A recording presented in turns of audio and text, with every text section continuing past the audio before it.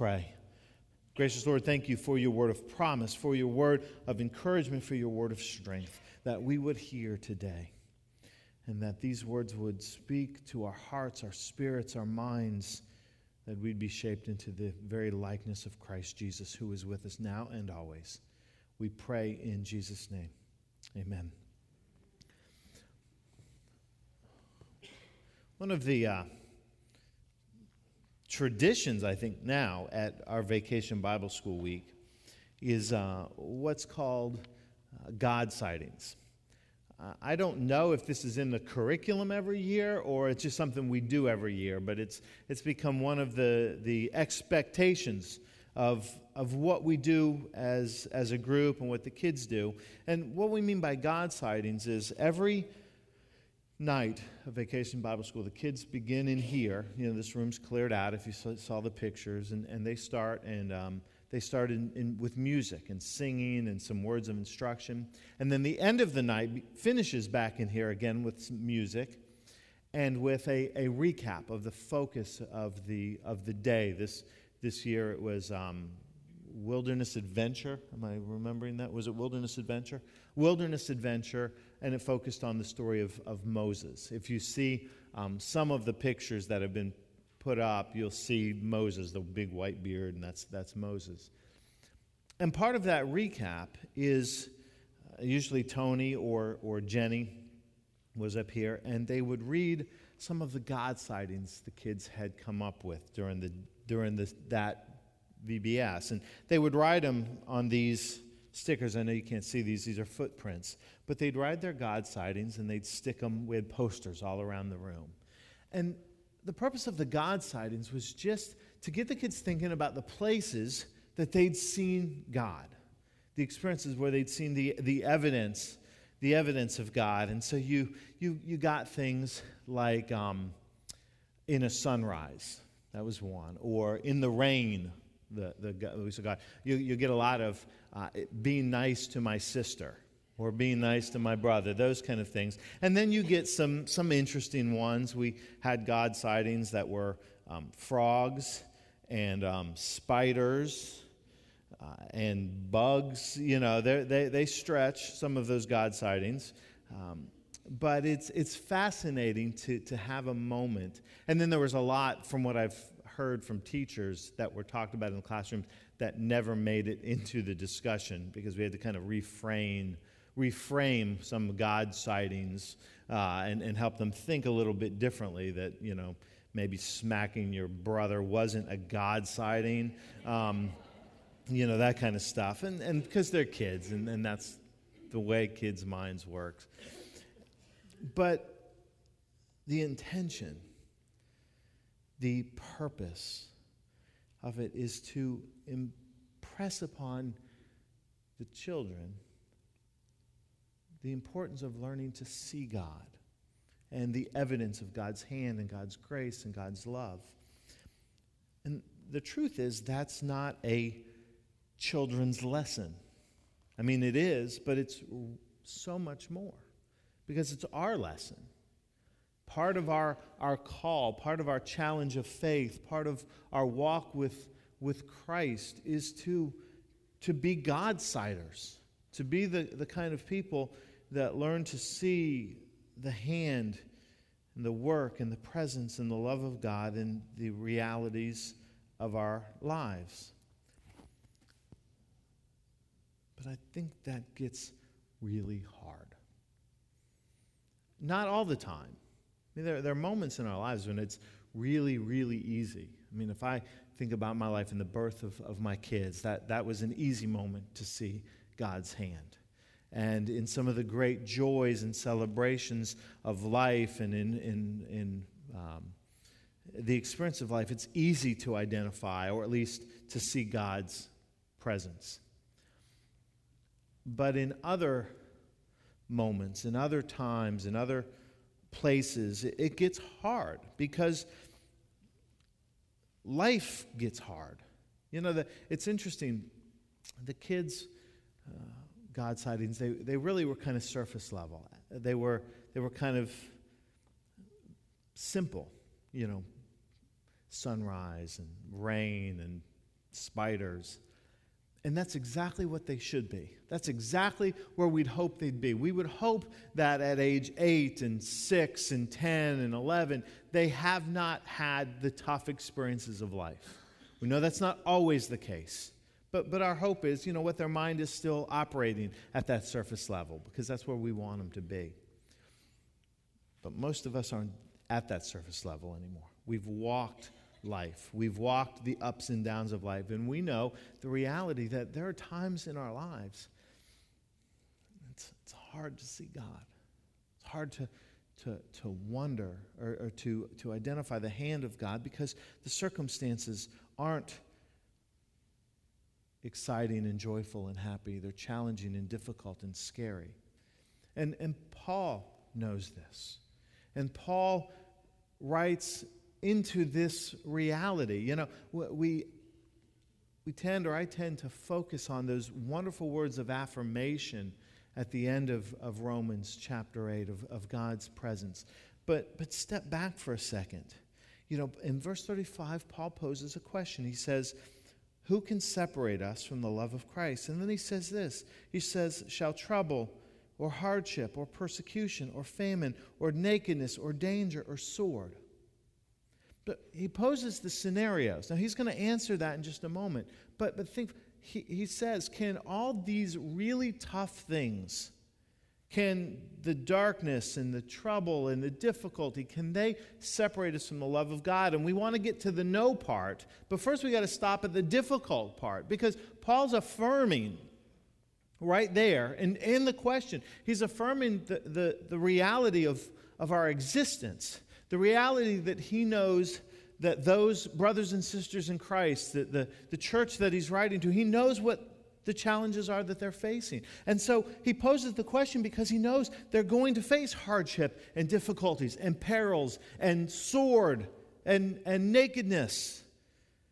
He knows that these realities are going to be present, maybe not in all of their lives, but in some of their lives. And so he names the challenge, if you will. And that's important. I know that when I started the road to ministry, I thought I'm going to learn the answers. I took Bible and theology courses as an undergrad. And then I went to seminary, and I did 3 years of intense theology and pastoral training. And I thought, I'm going to come out. The purpose of what I'm called to do is to be the person with the answers. There's naivety speaking. That the congregation can come to, and I'll be able to answer the questions. And I learned that some of the most terrifying and unsettling conversations I have are conversations that begin like this. Pastor, let me ask you a question. Or, can you explain to me?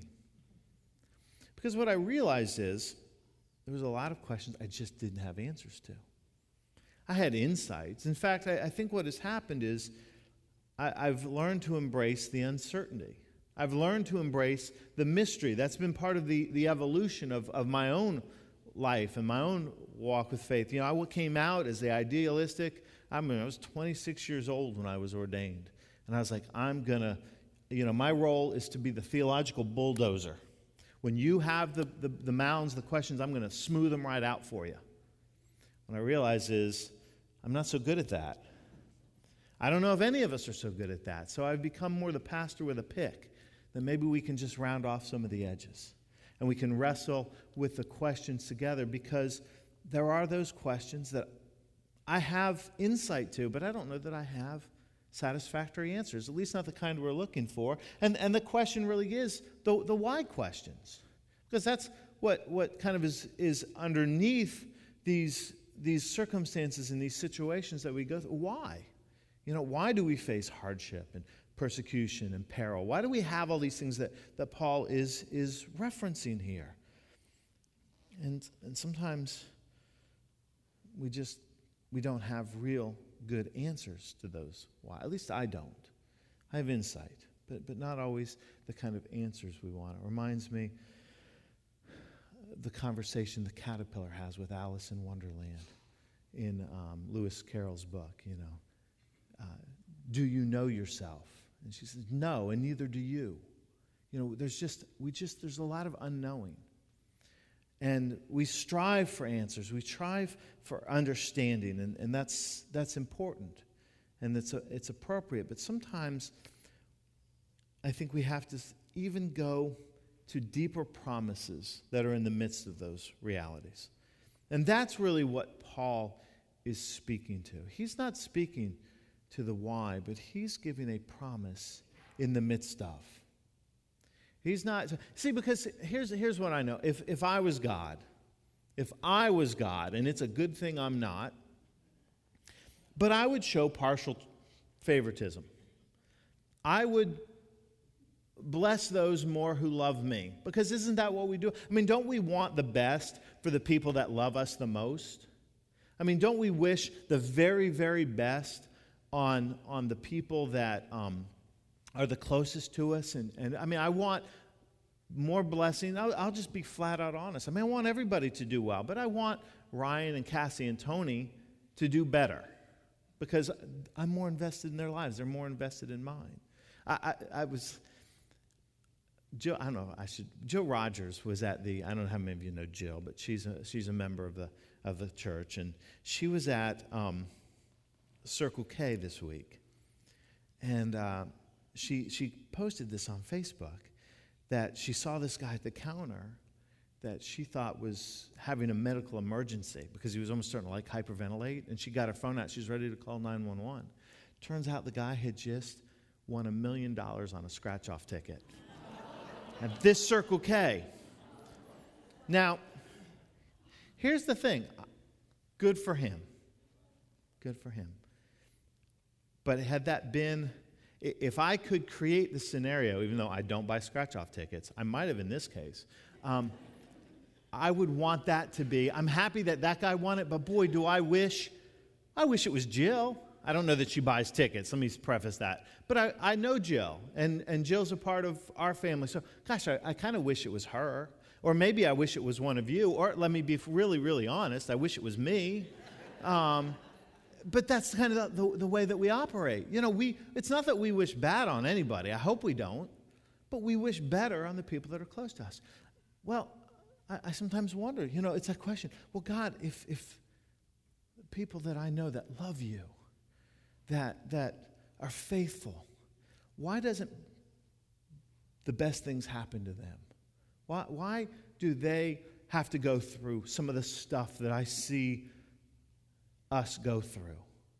And it's the partial treatment that I wish, well, no, I don't, because there'd be some ramifications there, but I think sometimes that God should show. But we know life doesn't operate that way. We know that just because you've given your life to Christ, it doesn't mean that better things are going to happen to you in this life than the person who doesn't believe. We know that we've had our friends and family and loved ones who've gone through some really tough stuff. And we've sat with the questions. I think I've sat with the questions, why? And I have some theological answers. I have some philosophical answers, but I don't know how satisfactory they are. Well, what Paul says to us here, Paul's not attempting to answer the why. Paul's saying these things do happen.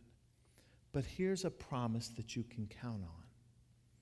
That in those moments, God's there. Here's the promise of faith. That in your difficulties, in your hardships, in your persecution, there is no circumstance, there's no situation, there's no reality, there's no difficulty, there's no obstacle that's so great, that's so deep, that's so overpowering that you're removed from the very presence of God. God's in it, even when we don't always see it. And so, we have a testimony. In fact, at VBS, Jimmy and Lori Racky's class, they had I think, second graders. And one of the nights, I was standing up here on the stage, and Jimmy brought them in here. And they had these safari hats on, and they had these butterfly nets. And he said, we're hunting God sightings. That's what they were doing. They were hunting for God sightings, which I thought was so cool. We have a Bible that is full of the stories of men and women who learned how to see God in those extremely difficult places of life. I mean, I was thinking about God sightings in the Bible. I was thinking about Moses at the burning bush. That was a God sighting. I was thinking about the prophet Elijah when he was on the mountain and he was in the cleft, and the scripture says that, there was the wind and the earthquake and the thunder and the lightning, and he had a God sighting. And I was thinking about the blind man, Bartimaeus, who had a God sighting that led to his healing, or the woman who saw Jesus in a crowd that led to her healing, or the centurion who stood at the foot of the cross when Jesus was being crucified and recognized Jesus as the Son of God, who had a God sighting, or the criminal who was being crucified next to Jesus, who in that moment had a God sighting. Over and over, the scriptures are full of men and women who have moments of intense God sightings. But here's what is so fascinating. Very often they happen in the very dark places of life. Moses saw God in a burning bush, but he was in exile in the desert. Elisha saw God on that mountain. He was running for his life because the queen wanted him dead. Bartimaeus had a God sighting. He was blind. Hannah cried out to God because in her inability to have a child, and she has a God sighting.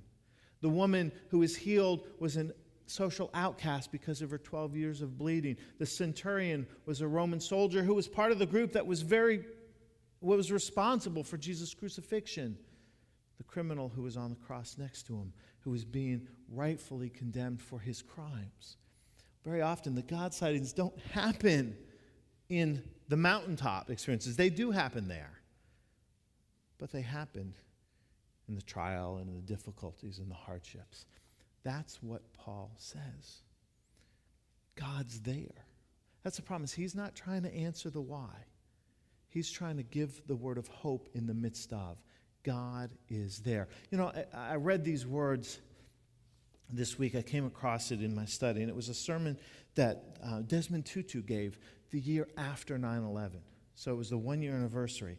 And this is part of just a brief part of his sermon. He says, "You've probably heard the story of a little Jew in the concentration camp, humiliated and taunted by his Nazi guard. And one day he's asked to clean out the restrooms, and the Nazi guard standing above him taunts him and says, 'Where is your God now?' And the little Jew replied quietly, 'He's right here with me in the muck.' Our God is the one who is right here, who was right here when the planes were hitting their targets, as the passengers sat knowing that they were rushing into a fiery, explosive death. God was there as the buildings crumbled, there in the blinding, choking dust of the rubble, in the depths of the collapsed buildings. In the anguish, God was there. In the anguish of the movement, in the darkness, in the bewilderment, in the senselessness of it all, God, Emmanuel, is still here. God is with you. For God is the same yesterday, today, and forever, wiping away your tears, pouring balm on your wounded souls." See, Paul just wants to say the words that I think so often we need to be reminded of. God is there. God is there. And we don't always have the whys, but we have the promise.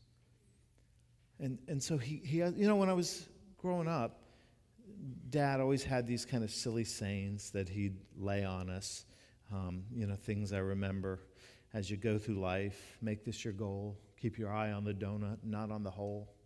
Those kind of things. And he would always kind of these proverbs of wisdom. And one of the ones, which I'm sure you've heard before, was he'd say to us all the time, always remember, no matter where you go, there you are. And Paul says to us, wherever there is, remember God is as well. God is there. And so we are challenged to learn to be a people who are God-siders. who see, and that's hard, but it gives us the promise that in the muck of our circumstances, and I know that sometimes, not everybody's problems are the same in severity, but your challenges and your obstacles and difficulties are your challenges and your obstacles and your difficulties, and mine are mine. And Paul says God is there. There's no place where God's love doesn't reach. There's no place where God's hand isn't felt, where God's presence isn't real. And so sometimes we just need a word of encouragement, a word of hope that God's in it. And God sent Jesus to walk it and to experience, and Jesus says, I'm with you always. And so maybe we should rephrase that little proverb that I remember Dad saying. No matter where you go, there God is. The challenge for us is to have eyes to see it. Let's pray. Gracious Lord, for your presence in the midst of circumstances